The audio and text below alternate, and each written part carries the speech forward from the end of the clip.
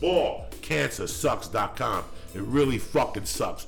Go get your nuts checked out. Go to the webpage, read about it, and get yourself a shirt. Support them so they can get over this fucking terrible cancer. Put in BADB in the box, 20%, and get 20% off your shirt and shipping and handling. Stand-up is fucking hard. It's like boxing. Everything is hard. When you're a plumber at first, and when you come here, you meet people, and Felicia will vouch for me that they come to you, they have these plans, and then nothing happens. And because they talk themselves out of doing things. Like yesterday, she says to me, what about that? I said, I just came from putting an audition on tape. And she goes, well, what'd you do for lighting? Does it fucking matter? Does it fucking matter? You know, and that's what kills me about people, especially being here for 13 years. You talk to people, and everybody's got a different mind fuck, and they get caught up on the littlest things. But if they shot what's in front of them, if they worried about what was in front of them, it would be a lot fucking easier. Your life would be a lot fucking easier. So that's the other thing, like she was saying to me. So what did you use for lighting? 2 light bulbs? Yeah. What they've been using for 30,000 fucking years. Well, the tape is beautiful. It's an audition. I've booked 1,000 movies to send them my own auditions because a lot of times they don't want to see a guy like me. So I just make a tape at home and send it in because when you have nothing to lose, you have nothing to lose. Yeah, and they don't know what they want. And they don't know what the fuck they want. So if you're going to be there mind fucking yourself on what they're going to want or what, it's like stand-up comedy in a way. You know, when you get here, you have this act, and it got you to L.A. It obviously got you to L.A. You won a contest, somebody saw you, a headliner saw you and said, you're pretty good. You come to L.A., and then somebody comes up to you and goes, listen, you got to change your whole style. Because when I'm an agent and I come to see you, I want to know the show that we're pitching. So now I got to cater my act to these fucking people. Because it's like having a boxing style that's unorthodox, but I knock you the fuck out. If it takes 9 rounds and it's boring, I do my job.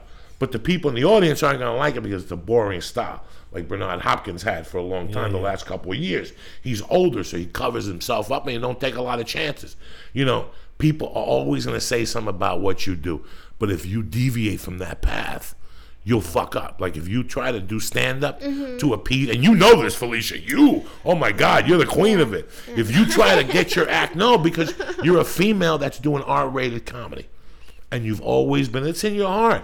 I know, and it's in your heart. So when you first got here, what people didn't say to you? No, people said all the time. All the fucking time. Don't do that. And you're like, you know what? Eat my fucking pussy. Stop that. I'm the one that's fighting up there by myself. I'm the one that's up there fucking. Lights on. You know, when I did the Raging Bull 2, there's a line in the movie where the kid turns around to the Lamade. They're kids. He kills somebody on the street, and he says to him, "Oh my God, that kid looks big." And he goes, "What are you worried about? I'm the one that's gonna be in there getting my fucking face punched in." That's the truth. What the fuck are you worried about? Shit that has nothing to do with you. And that was, it's so weird when you talk to people that, this is what I call it, they talk themselves out of doing something from fear. You cannot talk yourself out of doing something from fear, because before you move forward, it's you that has to be comfortable.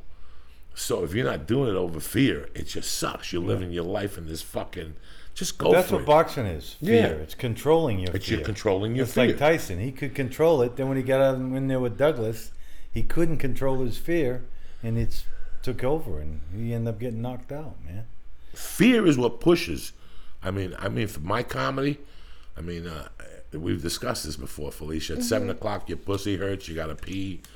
You don't feel like that. You know, the show's at 8. You know, we could be doing it 20 years. I'm telling you, I've been doing it 20 years, and still, you know, at 4 o'clock, the insides of you.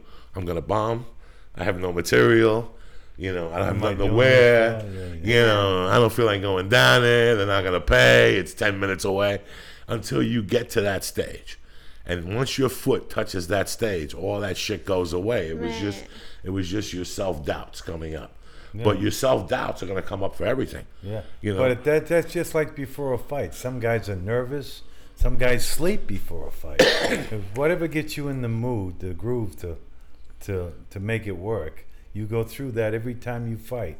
Whether it's sleeping in the dressing room or being nervous or having to take a leak. I mean, just stuff that happens every time you fight. It happens the same way. Then The bell rings. The bell ring. Yeah, it's the same thing with us. Once you hear your name, I know. yeah, once you're walking up and the feature act gets off or whoever gets Right. off and the MC goes up, oh, this next young lady coming to the stage. That's it. It's showtime. Your toes open up. The energy comes from the fucking floor. Start moving. It gets your knees. And all of a sudden you walk up. I mean, I've been doing this shit for 20 years.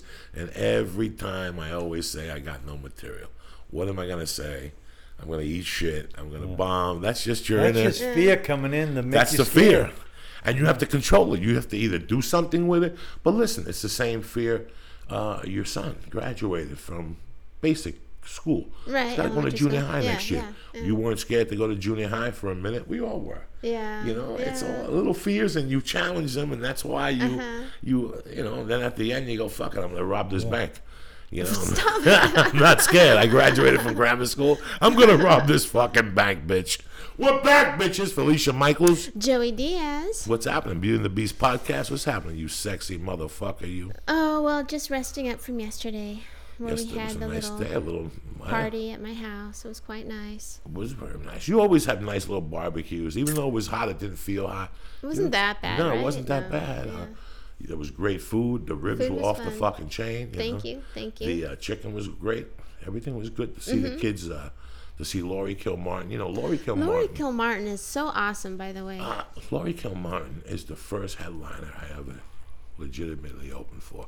Oh, is I that did true? not want to say it at the table yesterday because she made a comment about being old. And I was about to say, you want to know how old you are, dirty bitch? I was a feature act for you, summer of 95. She was the reason why I didn't go back to Colorado. I was headed back to Colorado to do my sports betting service and to be a dad and to do all that nonsense I was playing. And in July, they came to me and they go, you want a feature week with Laurie Kilmartin? Like the Labor Day weekend. And I said, yeah. And I took it. And after that, I go, how am I going to go back to Boulder? I'm a feature. I'm a feature. Wow, I bet I know a lot of comics that have said that very same I'm a thing. feature. Why the fuck am I going to go back? I'm legit. I did 23 minutes. I'm a feature. I'm ready. What am I going to go back and answer phones 23 minutes. I was so happy that I was featured. I even drove it to the airport Monday morning. Wow. Like I was like, Laurie, I'm driving you to the airport out of respect. Because that's how this motherfucker rolls. You follow me? But that's amazing to see her. You know, she's raising that beautiful fucking She has little a beautiful boy. son, yeah. You know, she's writing. And she She's has a writer her on schedule Conan, down. yeah. That's amazing that she can do that. She's got Did skills, you hear when yeah. you asked her about stand-up, what she was talking about? Did you hear what she was saying? You asked her if she got up on stage, and she was talking about that she gets up 3 nights a week Right. because what she writes is for other people, and to keep her sanity, she wants to do stand-up. And, you know, for a girl like her, I bet it's tough to get bookings every week that pay since she's on Conan and she's got the child.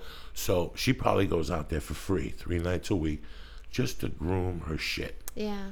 And that's what a real stand-up is. No, I know. When you sit next to Laurie Right, with Kilmartin as a Laurie. woman, you're like, yeah, I gotta Yeah, fix you my gotta shit you up. gotta This fix your is shit up because this she is did terrible. inspire us yesterday. Yeah, I mean, absolutely. it was really nice to be there with her, and that was it. We did the podcast with my wife, which was different. Yeah, It was a lot of fun, That's- so that'll that be was going up really soon. different. Yeah. Yeah, that'll be going up soon, and that's it. Let me just give a shout out Okay. to my fucking sponsors, to the sponsor. Let's give a shout out to these badass sponsors on Beauty and the Beast. Go to audiblepodcast.com/BADB and get your free audio download book today. Go over to that webpage. They got some great downloads for you on books. The books work on your iPhone. They work on your Android. They work on your iPod. So go over there, take a look, and tell them we sent you. That would be nice. And by the way, I just put up the new website. So we have a little placard now from audible.com. And if you go there and press on that, you get a free download. And there's also an Amazon placard. If you are thinking about buying anything on Amazon, go over there and go through that portal so we get a penny. We're back, bitches, and that's all that matters. I got today in here. I've been trying to get this gentleman on here for a couple of weeks. It's been tough. He's one of my favorite people in the fucking world. You know, he got me into boxing when I was 400 pounds. He believed in me, and I went in there. And even though I would have 2 pair of pants on because I peed my pants because I couldn't breathe, he wouldn't laugh at me. I want to welcome my brother, Mr. Macca motherfucking Foley, in the house here tonight. All right. Thank you, brother. Good to be Boxing here. extraordinaire, hustler extraordinaire, Felicia. I have bad news for you. What? I think I just broke your chair. I heard some vibrating here in the chair. and it wasn't a fart. Okay. So I just want to let you know you're not gonna smell nothing, but I did hear some vibration. Okay, all I don't right. think I broke it. Well, What's don't happening? stop Mac? wiggling it. I'm not wiggling it, you fuck. What's happening, McAfoley? Well, same old stuff. I'm at the gym, working at Fortune's Gym. I'm working with a few guys. Got a couple amateurs. I get this heavyweight out of Canada who's 6-0. He's a pretty good fighter. Big, strong kid. But he's like 35, a little past his prime. But who knows? I mean, just having a heavyweight is very marketable. You never know how you can do with a heavyweight. So How long you been in the boxing game, McAfoley? I started fighting when I was 7. I had my last fight when I was 33. I started training people when I was 35, and I'm 62 now. So my God whole bless life you. has been boxing, except for 2 years in the Marine Corps, 1 year in Vietnam. The rest of the time, just boxing. Now, I wasn't a good boxer. I wasn't that good. The best thing I had going for me was people liked me. Johnny Toko's gym, he took me under his wing. Freddie Roach's dad, he trained me back in Boston, so I worked with him. And Al Braverman out of New York, he trained me. He's the one that sent me to Vegas in 73. So I went to Vegas in 73, started fighting out of Vegas, hustling the streets of Vegas, making a few money, going around, picking up cash. And, you know, I love gambling. I've been a degenerate gambler all my life. So Vegas, when I went to Vegas, oh man, I'm home, man. So I loved it. The first night I landed in Vegas, I met a fighter named Jimmy Flood, who was a middleweight in the early 50s. He took me up to Caesar's Palace. I met Joe Louis. I met Joey Maxwell. I met all the great fighters. And I said, wow, man, I'm home. And that's when Vegas was still small. Now it's, you know, leisure suits and all this stuff. You know, now it's nothing like it used to be. What year were you in Vegas? What year did you tap down in Vegas? 73 to 83. Then I moved out to LA. And the boys were still in Vegas in 72. Still in Vegas. In a big way. You know, but I never try to mess with the big boys because I knew I could get in trouble. But I was always looking for people who, you know, wanted to manage a fighter and wanted to help me out a little and, you know, stuff like that. Looking for pigeons, I used to call them, little angels that helped you along the fight game.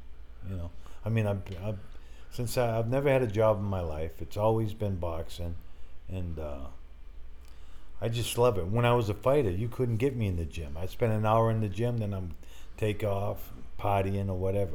Now as a trainer, I'm in the gym from 8 in the morning till 6 at night, working with, you know, I don't care who I work with. It can be a short little fat kid that, you know, try to make him lose weight. I get more thrill out of that than working with world champions, because, you know, when you work for fighters, you're working for them. But when you're training people, they're working for you. So it's, you know, I just love it. Just love training, helping a guy. Now I was just working with this kid from Notre Dame High School. His father brought me in, and I started training him. He went on. Now he's the quarterback of the high school, and he's doing good. You know, those kind of guys never forget you, and they're grateful for everything they learned off you on their journey. So. Well, I remember when I first came to you, you know, we met shooting a video, and you said, you know, if you ever need training help, come and see me. You were very nice to me. You were like, you know, we're going to melt this fat off. And a lot of trainers will train you, but they won't say to you what you could do on your own time. A lot of people like do this and then come back and see me. Yeah. You would always go, if you come in here and I'm not available, just get in front of the boxing, the heavy bag, and just throw punches for 3 minutes and do that, stretch it out. And today, because of you, I hit the bag 40 minutes. Yeah. Just So on you don't need a principle, trainer. No, you don't just really. needed somebody to show you how to do it, and you get it. That's why I tell guys, hitting the heavy bag, the best thing you can do for not just for a fighter, but for anyone trying to lose weight or want to get their anger out, whatever. But hitting the heavy bag is so good for the heart, for the overall confidence, everything. You know, it's amazing. They say, like, when you look at old boxers, look at Muhammad Ali. I mean, his brain is pretty much gone at this point, but his heart is so fucking strong. Yeah. And it's got to be from all the cardio that you do as a boxer, hitting that bag. Every time you hit that bag, like you said, Yeah. your fucking valves open up and your blood just spit out this big fucking thing. And it cleans everything out. I mean, I did blow for 30 years. I'm a little chubby. I go to the heart doctor. He gives me a great fucking report, Felicia. Oh, really? It's amazing. Yeah, Oh, he really? loves me. When I went to do therapy, when I went to do my knee surgery, I was in the elevator with my wife. And I seen Dr. Soleimani. He came up to me and gave me a hug. He's like, how's it going? And he always tells me, he goes, you know what, man, you got away with things. Because I told him the truth. I'm not going to tell him.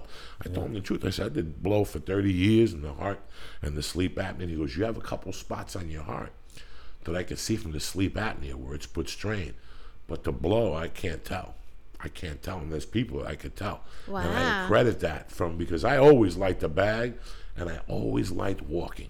Yeah. All those years in New York, let me tell you something. In the 60s and 70s in New York, and even early 80s, and even today, I loved walking in the city. You lived in the Upper West Side. There's nothing like walking in the city. Yeah, walking it's on true. Sunset is fucking boring. It's boring. It's these long streets, and in between there's like a shop, and it's closed down. And it's like accidental walking. Yeah. Like you're like, holy shit, I walked 50 blocks 50 today. fucking blocks Yeah. in New York. You smoke a joint in New York and you put an iPod on, you start fucking walking and you just start looking and you end up at a museum or at Lincoln Square with the fountains and the pigeons Yeah, eating a yeah. pretzel. It's very unique and I did that. I had friends that used to say to me, Doug, we go to the city, we go to the Bronx. I used to walk over that Brooklyn Bridge like it was nothing. That George Washington Bridge, I walked that fucking thing because at one time, if you drove into the city to get drugs, they would look for your car to go over. If you're coming right back in 2 minutes, what'd you do in the city? So all my friends were getting their cars pulled over. And if your car gets pulled over, it gets confiscated. I would just walk over and walk back. They never even thought of stopping me, the fucking momos. And if they were, I would walk over and then take the A train all the way down to 42nd Street and go right over the fucking Port Authority. But all that stuff like that you taught me, the walking and the cardio, has really fucked. Till today, I still hit the bag because of you. Joey's talked so much about you for so long, and he's like, Macafoli this, Macafoli this, Macafoli this, right? And so when I met you, I was like, whoa, it's Macafoli. And then I was asking him, like, what's your first name? And he's like, Macafoli. It never dawned on me the whole time that you were like Macafoli, that was two names. And to see you today, it's it's been funny very because most interesting. people think I'm Italian because Macafoli. That's they what think I it's one thought. name. Yeah, But yeah. First name is Maca, last name's Foley, and my mom and dad are both Irish. But, Wow. you know, The one thing that always attracted me to you, like when I went down to see that, you were a street guy. You were a guy that understood me. Like you never had any qualms or nothing. And I think the first time we really fucking died of laughter was when you were telling me about your little arson stories in Vegas and how for a while when I was a kid, I wanted to be a fucking arsonist. Like I even tried it. Like you know, when you're a kid, you get into lighting matches and shit like that. But then when people go, listen, you could burn a building down and make this type of money. You're like, wait a second, I was good at that as a fucking kid. Yeah. I was really good at that, you know? I mean, you got the key to the place. You got everything. I mean, that's just that life. But you know, that served its purpose at the time. Now I'm old. No, I couldn't do it now either. Yeah, I My couldn't heart- do it now. My but- heart wouldn't take anything Macafoli right now, even a line of blow. Like I'm done. Once you get out of that, you know, that whole thing, my mind couldn't even absorb doing a crime today. Well, listen, the last time I committed a crime, 1983, I owed this guy in Vegas $18,000. I had no money. He's a connected guy. I'm stretching it out. He says, well, you make a little trip for me. So I had to make the trip to Florida. Went to Florida. I had like 60,000 of me, his money. A guy picked me up at the airport, took me to his house. Now I'm thinking, they put a hit out on me. I'm thinking, this is my last day on earth. I'm scared shitless. Because who am I? I'm nobody. I'm just an ex-fighter. But we went to the guy's house. We bought like 20 pounds for 40 pounds of weed and half a pound of cocaine. I bought that, and then we put it all in Tupperware. We peeled oranges to kill the scent. I mean, not today. You could never get away with that. But back then, you get away with it. So I'm at the airport. I get 40 pounds of weed and the kilo of cocaine. And there's a cop in front of me walking around with that dog. My whole life, well, I'm shitting myself. The sweat just pouring off me. I mean, you just look at me, you know I'm guilty.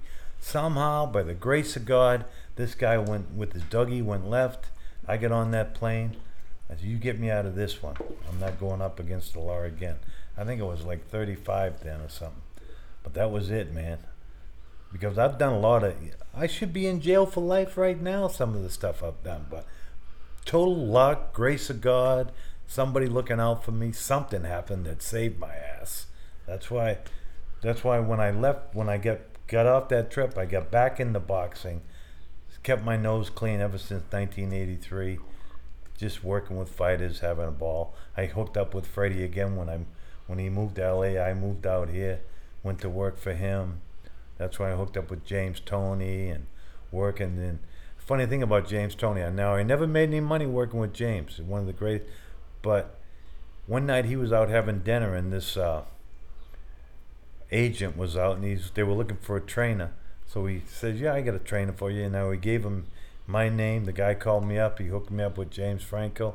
I've been with Franco for like 5 That's movies. right. You've been training James Franco. That's right. I told Yeah. Felicia. All right. Yeah, so I owe that to James. So all the money he would have paid me, I would have blown anyways. But that he didn't pay me anything, and he hooked me up with James Franco. That gave me a second life. Now such an artist, James Franco. If you ever saw him hit the mitts, you'd think he was a fighter. He understands movement, and setting, and resetting.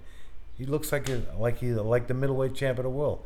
But it's all an art form with him. It's all about setting, resetting, breathing, imitating a fighter, looking like a fighter. Now he didn't say he wanted to learn how to fight. He wanted to learn to act like a fighter, how a fighter does it.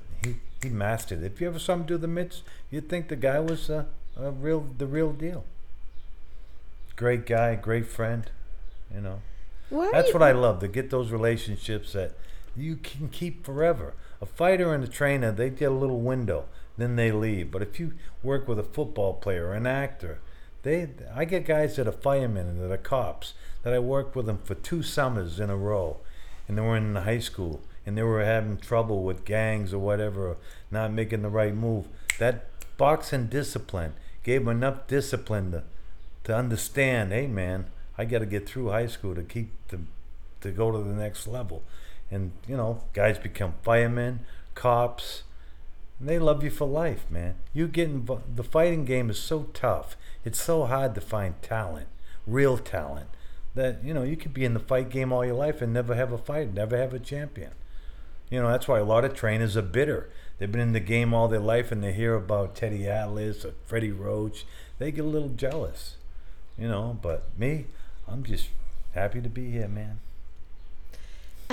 What is the highest moment you ever had in the fight business, whether you were a trainer or a fighter? My biggest night as a trainer was when James Toney knocked out Evander Holyfield in the 8th round. That was the greatest night, because Evander, one of the greatest fighters that ever lived, James knocked him out. But the day of the fights we did mid-work, he was so confident. He could have beat anybody that night. Just felt like fighting. And went in there, put a great show on. And don't forget, James is really a middleweight. And this was a heavyweight fight. So that was the biggest thrill, seeing him knock Evander out. Because not too many people have knocked Evander Holyfield out. That was my greatest night as a trainer. My greatest night as a fighter, I don't know. I had a couple good nights, but my biggest payday was $10,000. People say, well, I'm going to tell you. Ask me what my biggest payday was.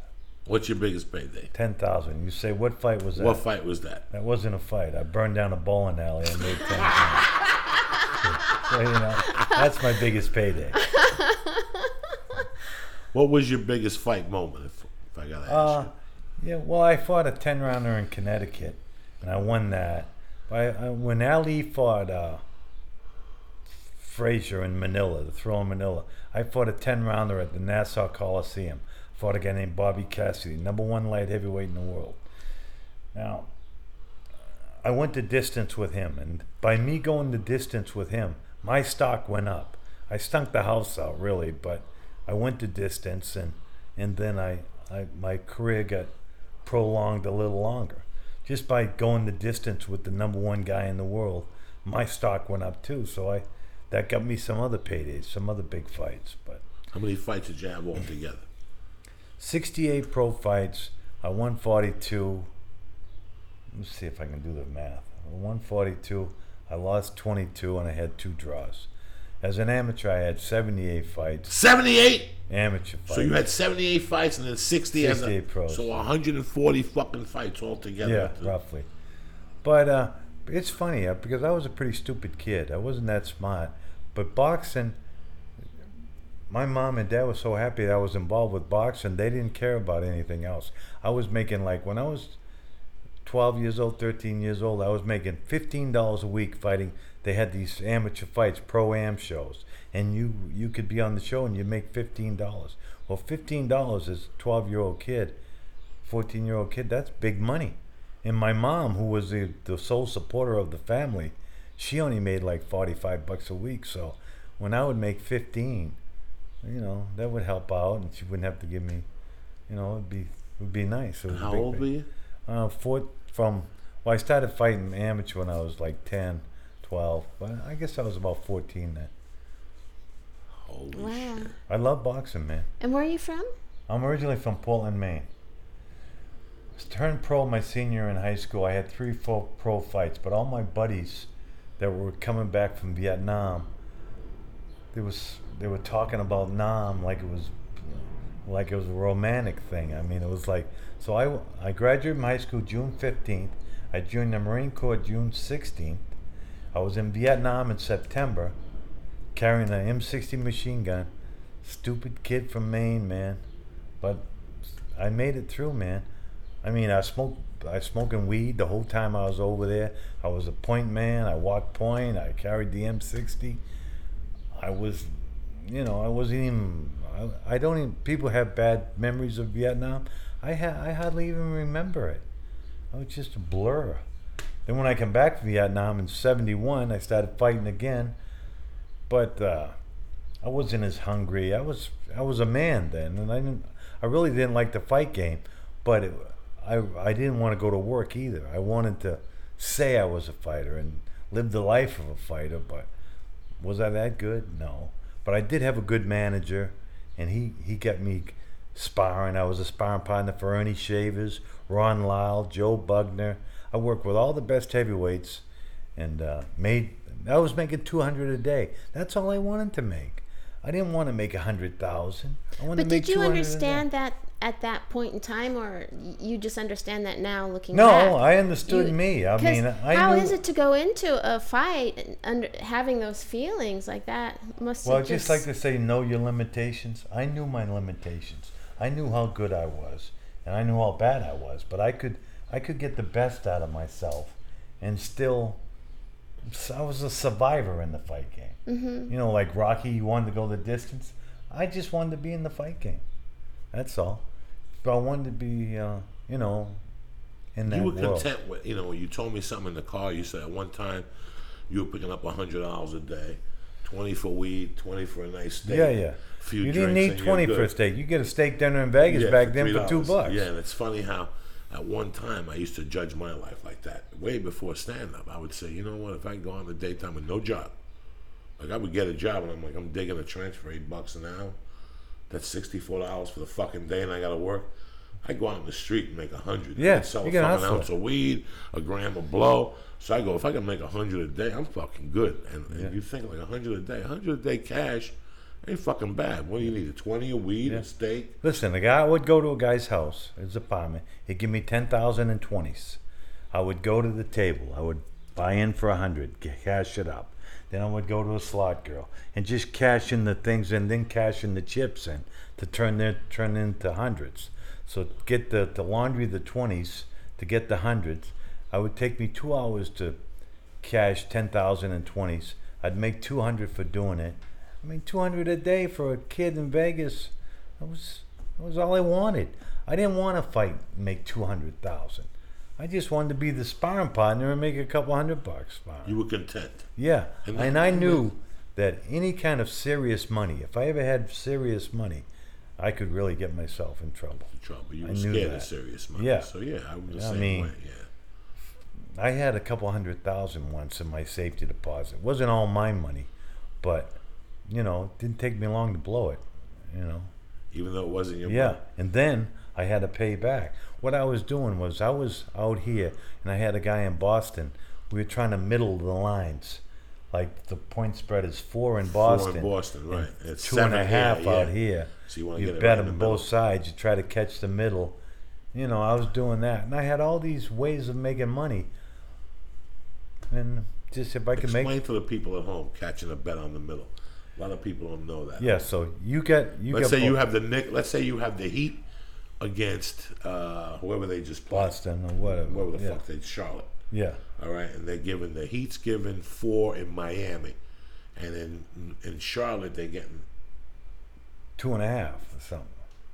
what Charlotte's the Well, the Heat is favored more in Miami. in Miami, absolutely, is in than Charlotte. What it would be in Charlotte. Yeah. And out here they would be even favored less. Yeah. It would be like 2 point less across the country. Right, right. And every area of the country, the spread is a little different because of the fan base or whatever. But you try to catch the middle. When you catch the middle, you win both ends of the bets. And that was fun. It's an amazing But it's a fucking- grind. It's a grind. Oh, it's thing. a fucking grind. I mean, Yeah, that's especially it. when you're doing baseball, you're trying. When Oh, you're doing fuck. 162 games and just trying to catch the right pitcher at the right time. I mean, it's a grind, but guys do it. You know, guys can. There's a hustle there, but you can really do it. Gambling was one of the scariest things I did. Like I did it for a while. Yeah. Then I learned how to do it right. And I try to get the lines. And I'm really good with lines. But you know what, man? At the end of the fucking week, if you throw enough spaghetti against the wall, it's gonna stick. They're gonna get you. Yeah. Or you They're gonna can't win. always fucking That's get the you. worst. That's the worst. I mean, drugs are even better than gambling because you get something out of drugs or alcohol, but you get nothing out of gambling. Nothing. When I was a kid, and I used to pay the bookie $200 on a Thursday. I used to go, "Am I fucking kidding me?" You know how many people had to rob to give this guy 200 fucking hard-earned dollars? Yeah, yeah. And I go, "Fuck it, I'm just gonna do blow." That was my mentality, because at least with blow, maybe I'll get my dick sucked, and I know for sure I'll look out a window. I know for sure I'll get paranoid, and that'll add 3 or 4 hours to my leg. You know what I'm saying? Like you're crawling looking for a rock. With gambling, the game is over, and you got to pay this fucking guy on Thursday. You gotta pay. And if you're hustling, that's one thing. When you got to get up and dig a trench to pay some fucking guy, oh, that hurts. Oh yeah. That fucking hurts. You have no idea how much that hurts. When you're hustling, you're out thieving, and this guy's getting mugged, and you're rolling this guy. Who gives a fuck? 200 is just a just a price to number. do business. Just fuck it. That's part of my week. Yeah. You know what I'm saying? That's How did you transition into doing things in Vegas? Well, you know, I knew Wholesale. guys. When I landed in Vegas, I met this guy named Jimmy Flood, a middleweight out of the 50s. And he brought me to this flower shop. And, you know, it was a flower shop. But in the back room of the flower shop, it was a bookmaking. A guy named Jaspab. That's where the major booking was going on. Not these race books. At this guy, he ended up dying recently, but he was the biggest bookmaker in Vegas in the 60s and early 70s. So we'd go there, and then I met a guy. Well, you want to go around while I pick up this money? So I'd just drive around with the guy, and he would go in, and if he wanted me to go with him, if he wanted me to, you know, stir a little fear into the guy. The guy's running late. You just go in with him, say, yeah, you know, Frank needs his money or whatever, and usually you get the money. Once in a while, you got to lean on the guy a little harder, but you know, you can't hit a guy. If you hit a guy, if I owe you money and you beat me up, I'm never gonna pay you your money. So I got to find a way to say, hey, just give me a little this week, and I'll talk to the guy. So keep the juice coming in. Where, you know, that's same why. thing American Express and Visa do to you. Yeah. They just want the juice. That's where they got the idea from. Yeah. They tried to figure out how to juice people every week. You know Yeah. what? You want to owe me $100? You can owe me $100 for the rest of the life. Give me $5 Just give me a week. $5 a fucking week. Yeah. That's all I need, because I'm gonna make my money back for fucking life. You know, they'll juice you. They'll juice you for fucking everything, dog. And I had a thing. I'd give a guy 10. Now I started loaning the money. I would give a guy 10,000 on Friday. Now, he probably went and bought drugs with it. But on Monday, he would pay me back 12,000. So I was making 2,000 a week for doing nothing. Nothing. But I was also blowing. All I was like a, you know, kid in a candy store. But 2,000 a week was action. Keep you in action. Keep you running. This and that. That was great. That worked out. And eventually he got in trouble. But you know, that's the way. I had a couple things like that going for me in Vegas. was like a kid, man. I was so happy. I made it back from Vietnam. You know, I was still in the fight game, and I was making money, and I had my brains. I mean, you know, a lot of fighters, you know, they're in bad shape, man. It's amazing what that lifestyle is like, because after 92, I got into comedy. But comedy is few and far between, and I didn't want to work. So from 91 to 95, basically, I was a part-time sports handicapper, which I had a job. But in the summertime, I wouldn't have any fucking work. So I would pretty much do crime. And I remember my open mic, my original, like if I think of my open mic, like if I go to myself, I was an open micer for 5 years. If I think of the year that I made my open mic, was 94 in New York, when I was basically, my whole comedy career was revolved around my criminal career. Yeah. They went hand in hand. And yeah, I had a job driving a limo. That was to pay child support. For me to live and to snort and to fuck and to suck and to wear a suit and to eat nice, I had to fucking do whatever I had to do. Yeah. So I would wake up in the morning. You wake up broke. So you wake up in the morning, you go to a diner, they have a tab for you. Not like having a tab for breakfast. You go somewhere and go, put the breakfast on my tab and give me a 20 out of the register to get my day started. Yeah, and you just sign go. for it. That's old school. You have to sign for it. So you sign your tab plus a 20. The waitress will give you a 20 right out of her kick. And you sign for it. I used to go to a Charlie's. There you go. And Anthony Charlie, a kid that is on Facebook now, and I always wish him a great day because I'll never forget how many tens I took from him. I had to pay him back the next day. Charlie, give me a 10 in breakfast. I'll give it to you tomorrow. Just to get me a daily news, just to look at the lines for the sports, just to get gambling, just to talk gambling at the bar, to get some poor soul to give me $55 for a bet. That $55, the bet was going to get pulled in, but that $55 was fueling my cocaine addiction and my alcohol and my lunch for the day. Just Now kept I had the to party going. Now I had to chase that $55. You follow me? So Felicia comes in with a bunch of jackets. Give me 5 jackets. I'll sell them for 40 and keep 10 off the top. I just got my 50 back. And it's just a constant life. And I remember I was 18 doing this. I had this lifestyle at 18 where you're just running numbers in your head all fucking day. And I remember going to Colorado and sleeping for 3 weeks because my body wasn't tired. My mind from the stress and the fucking nobody Sweating. knows. But in 94, I would do comedy, and I was surrounded my comedy with thievery and going and buying blow. That's how I financed. I was at the boxing gym on 42nd Street, and I would hang clothes in there. I would take showers, and I'd go do a couple sit-ups and hit the bag. But I used it as a central point, so I could go out at night and do comedy and leave clothes there. Yeah. But I was basically a fucking criminal. And I sit today and think about that time when you're trying to box, you're trying to be in the game, you got 1 foot in the game and 1 in comedy.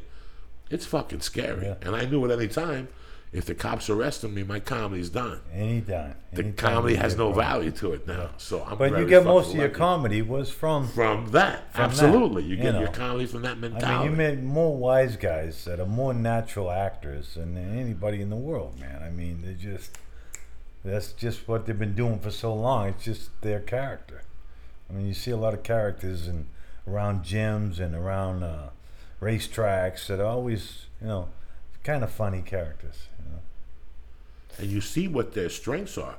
You meet characters at tracks and stuff like that, they might be unemployed or whatever, but at one time, these guys were engineers.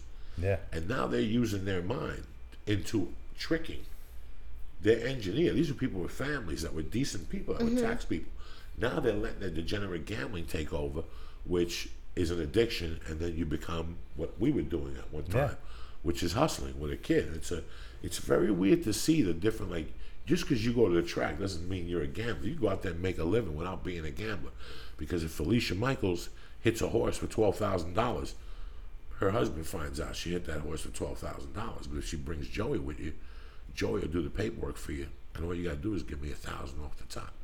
And it goes into my taxes, and I'll do that all fucking day. I don't have a job, but I'll make $80,000 a year in winnings at the track. Yeah. But nobody will know about Felicia's $12,000. There's 1,000 people that do that. Hey, I just won $1,100. My ex-wife can't find out. Do the fucking paperwork, motherfucker. Yeah. And we do the paperwork, and I just made $1,100 for the day because I'm charging you 5 or 10% Yeah. for But when your you- fucking winnings. When you live that lifestyle, you put so much time into the grind that you actually went to work. You would make the same amount of money Absolutely. with less headache and less tension, because when you owe the guy money, there's fear and there's a lot of stuff involved. But if you just went and had a job and got a job, life would be easier. But that world, something about it, it's you get in it and you think you're in something, but you're really not in it. Makes your fucking heart beat to go home Yeah. and have to climb in through your back window. Because there's a car in front of the house. It could be a cop, it could be a bookie, it could be 2 drug dealers you owe money to, it could be an ex, it could be somebody you robbed. So you gotta sneak Could into be your house. anybody. You can't turn the light off. If you do Yeah. coke, you have to be paranoid quietly. Or you owe the guy. Oh my God, that's a horrible lifestyle. Who's gonna knock on the door? People just go, fuck it, he owes money. I'll knock on his door at 5 in the fucking morning. Here you are with a girl that doesn't know about your lifestyle. And 2 gorillas knock on your fucking door at 5 in the morning. So the last crime that you did, I'm going to shift this because I'm very curious about it. Was that the most scared you were? Because you said you quit after that. Yeah. Then when I was on that line at the airport, I had 2 big. It was like spring break. All these kids and chicks running around with cutoffs, and nobody even had a suitcase. I looked like Nanook of the North. I had 2 massive suitcases. The cop was walking around, and here's what happened. I was in line, and I saw it, and this was Fort Lauderdale. I was so scared, I went to a cab, and I took the cab to Miami, to the Miami airport. Then I'm in line at the Miami airport, and there's a black guy that, what do they call them? The guys that take your luggage The and carrots, stuff. the Yeah. luggage. the So I'm luggage in line, carrots. and I'm ready to check in with him, and this black guy, he's no fool. I hand him the ticket. He looks down at the suitcases and looks at me. I just knew he could smell something funny. Then I went up to the gate 16. I went to gate 18, and I was watching them put the luggage on gate 16, and I saw those 2 big pieces of luggage. Then I went back and I went on the plane. But that was scary. It was scary stuff. But when you're young, you're not as scared. I mean, you just want to be in action. Now, I don't even run a red light. I mean, I don't even want to go up against the law. I mean, you can't win anyways. But how I won all those years, how I went with not doing time is a miracle, because it's just pure luck. One incident, I was in Boston, and there was this FBI guy, and his brother had he called me, he said, come on over to the house. I went over his house. He hands me a .38 pistol. He said, I want you to kill these guys. No, I said, hey, Billy, I'm not going to do that. He said, well, just rough them up. He gave me it back. Had 4 guys beat up his brother. His brother was a loudmouth drunk, but he was his brother. So I went and kicked the shit out of these 5 guys. I mean, gave them all beatings. And from that night forward, I had a connection with the FBI. So anytime I get in trouble with the police, or there was a little trouble, I would always say, hey, Billy, this guy, let me make a call. And he saved my ass for 2 or 3 years.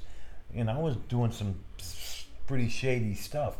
And then he called me, and he said, Mac, you got to get out of town. So I left town. That's when I went from Boston to Vegas. Just pure luck. The grace of God is the only thing that saved me. Because I'm not a smart guy. I'm not a very intelligent guy. But I was just lucky. Just pure luck. Was it hard to leave that lifestyle? No. I was happy to leave it, man, because... Did you just do it cold turkey and then that was it? Yeah. Well, I owed money. I had to get out of Vegas. I moved to L.A. I met my landlord, Mrs. Paulson. Same place I'm in now. I went there in '85. My rent was $300 a month. I had no money. I had no means of support. I mean, I'm an ex-fighter. What am I going to do? A security guard somewhere or something? I had no way of even making money. But she let me go 2 years without paying rent. Then I started catching up with the rent. I went for an audition, and I got on that movie Ghost, and I was in the opening scene from Ghost. So I'm waiting for the first residual. Now it was June. There was a big movie. It came out in June. I got my first residual check in October.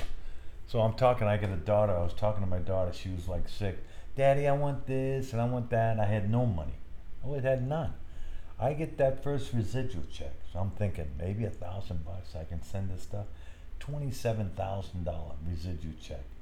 I flew my daughter in from Omaha. She stayed with me for 2 months. We blew the whole $27,000. But that saved me. You paid the rent. Paid the rent. Yeah, I caught up with absolutely. my landlady. It was she was like after my mom. Mrs. Paulson's the greatest woman I've ever been associated And with. she's still alive. No, she passed. Now I'm still in the same building. They have new owners, but I'm not leaving because they get that law. If you're in the same apartment, they got to pay you when they finally do sell the place. So I'm still at the same apartment since 1985, the same room, and I love it. I go home after the gym. I don't have much of a social life, but I either go to a fight or this and that. But since I've been with Franco, I've been to England, I've been to Philly with them. I've just been. You just came from Michigan? Yeah, just You come did the back Wizard from of Michigan. Oz or It's whatever been the 6 movie months was there. So, Annapolis?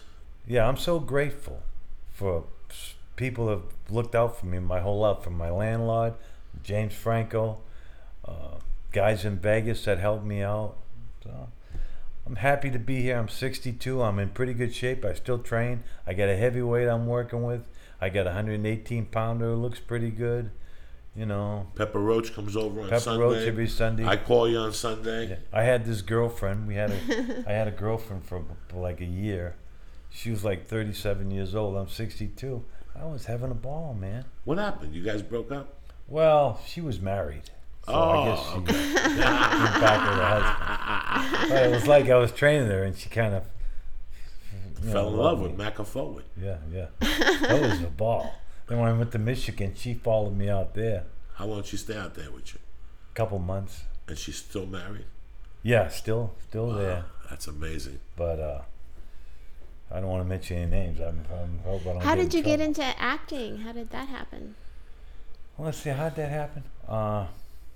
Well, I started training down Freddie Roach's gym, and there's somebody come in for an audition. And then I went for that audition. I got the part, and I said, "Wow, this is the easiest thing in the world."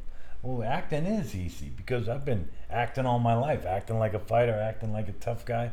Acting's easy, but getting the job, that's the hard part. That's the thing people struggle with. But I love acting too, but it's just getting the job is so tough. I mean, Yeah. But when I was with James Franco, this last movie, he put me on tape, and I told him all my stories. Well, maybe there'll be a McAfoley story one of these days. You're an interesting guy, McAfoley, and I've always liked you. Since Thanks, I Joey. met you. I always talk about you. I always check up on you. You're one of the rare fucking breeds of people that I really like out here. Yeah. I feel comfortable knowing you and the Australian are around. Yeah. I Well, you're an always East do. Coast guy, Joey, and you're a stand-up guy. Joey's one of these guys. If he don't answer the phone, don't leave a message. Oh, I You don't know. wanna talk to him. Believe me, You know, he's don't one of I these know guys, it? Don't talk on the phone. Don't talk on when the he phone. does talk on the phone, it's never more than 30 seconds. This and Don't that. put him on a Facebook email. He will not like that. Oh, you hear about that? Oh, because you got 140 people. That's not right, Felicia. You want to email me direct and go, hey, bro, I got this thing. But you're going to put me on a thread with 140 people. That's why. And every time they answer, I get an email. So I go home expecting business, and I got 16 threads of people talking stupidity. They got nothing to do with me, really. Don't put me on a thread. Your buddy put me on a thread about a year ago, talking to the girl from Seattle, the girl, your buddy. Right. I had to get all, I hate threads. Just don't put me on a stupid fucking thread. I'm a man. Talk to me direct and we'll be fucking fine. There you go. There's just so many things you can Just keep it simple. there's no reason to fucking talk all that much. Especially on the lines like that. We talk, but So if someone wanted to get a hold of you for training, I mean, you still do that, so right? So how would they do that? That's my life now, training. Okay. Well, right now I'm at Fortune's Gym, 7574 Sunset. We're in the back. Now I love teaching people. I'm not looking for fighters. I got a couple fighters, but I want to work with anybody that housewives like Felicia. housewives, kids, old people. Now this guy, here's one of my favorite stories. I started training this guy. He was a retired cop or fireman or something. He was 72. First day I worked with him. My chest is bugging me. I said, you better check that out. He went to the doctors. The doctor said, if you didn't come in, you'd have been dead in less than a couple of days because there was some valve that was blocked.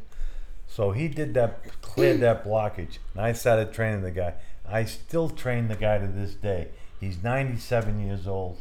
He still goes like 6 rounds every Sunday. He lives in Toluca Lake. I go to his house. We work the mids. It's the greatest thing. It's the greatest thing that saved him 20 years. He probably would have been dead 20 years ago. if we hadn't done that little workout. And know, you still work with him? still work with him. He's pushing 100 years old. I mean, he's beautiful. And he's he's a Notre Dame grad. He's an ex-baseball player for Notre Dame.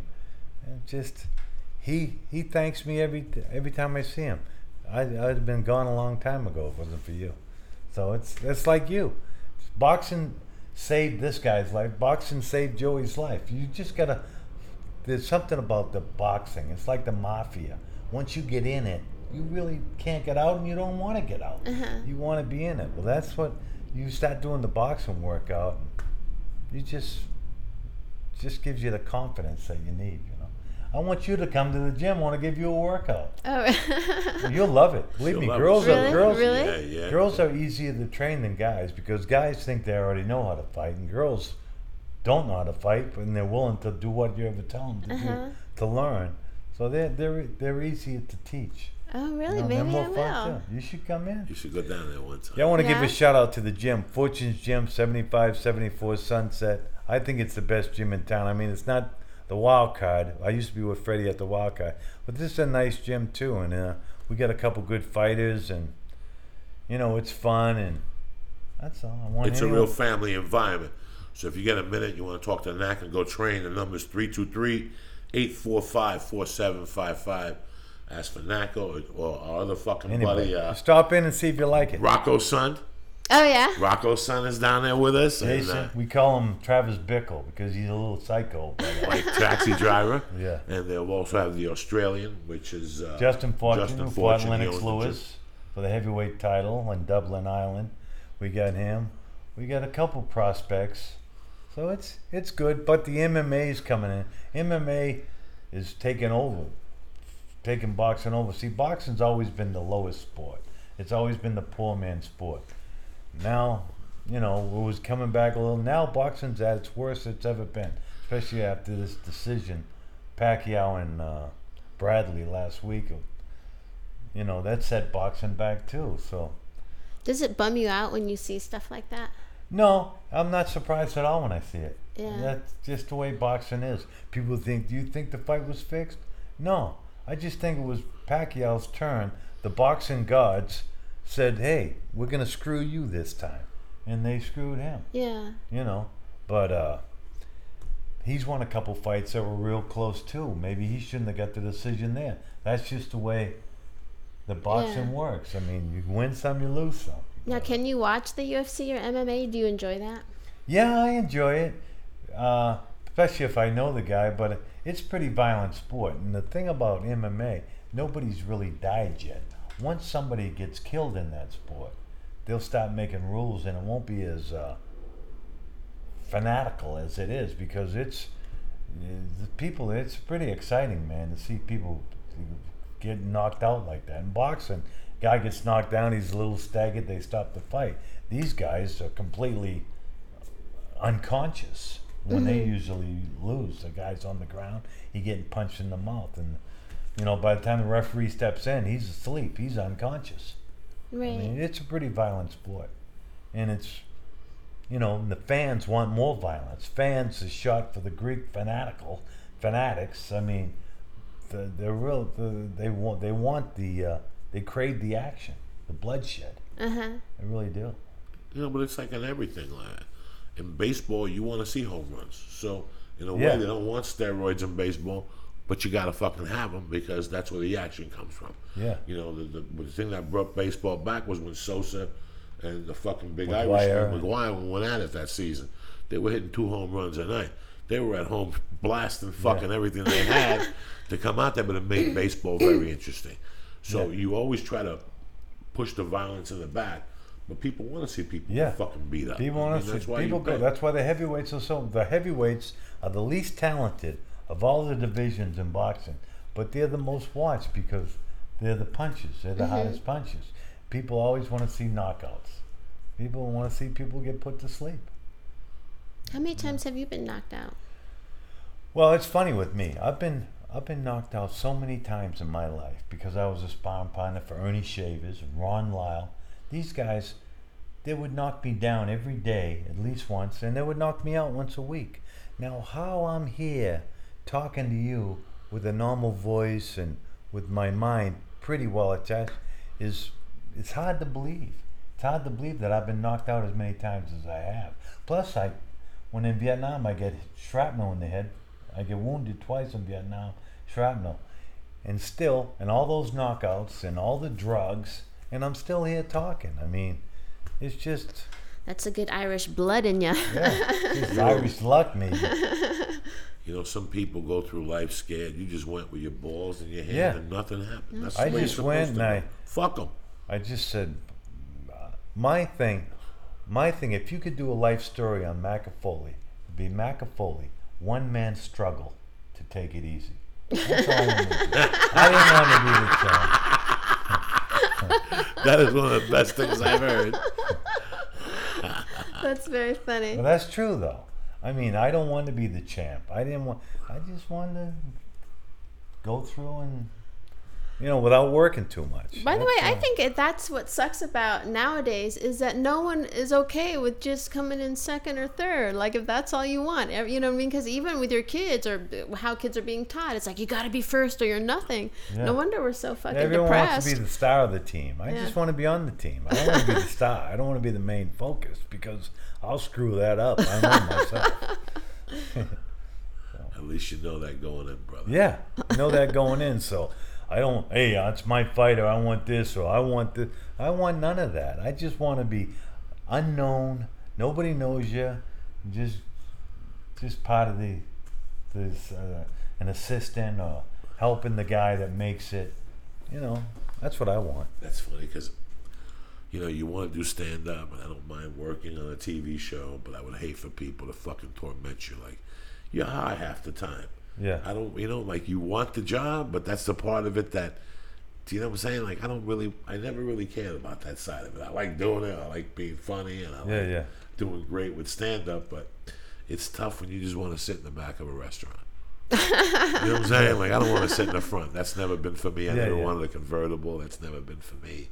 As long as you know it going in, and that's the most important thing about life. Knowing something before you go in. You're like, this is what I need to know. A lot of people know it and they don't want to know it. Yeah. You know what I'm saying? Like, you knew this going in. Okay. But did it ever strike you, like, I keep thinking about how you said you met that guy in the back of a flower shop. When you were walking through that flower shop knowing that you're probably going to meet, someone pretty heavy, like, did it strike you like, this is fucking just weird? No, this was opportunities for guys like me.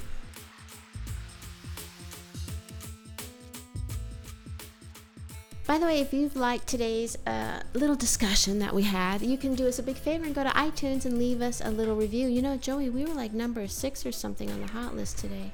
Really? I saw, yeah. I don't mean that braggy. I mean that as it makes me feel happy because then maybe other people will stumble across the podcast, Thank you very much for making us number 6. Hey, Felicia, next week, let the people know. Next Wednesday, we're at Cobb's, July 11th, and then the 12th to the 15th, we're at the Sacramento Punchline. So please come out.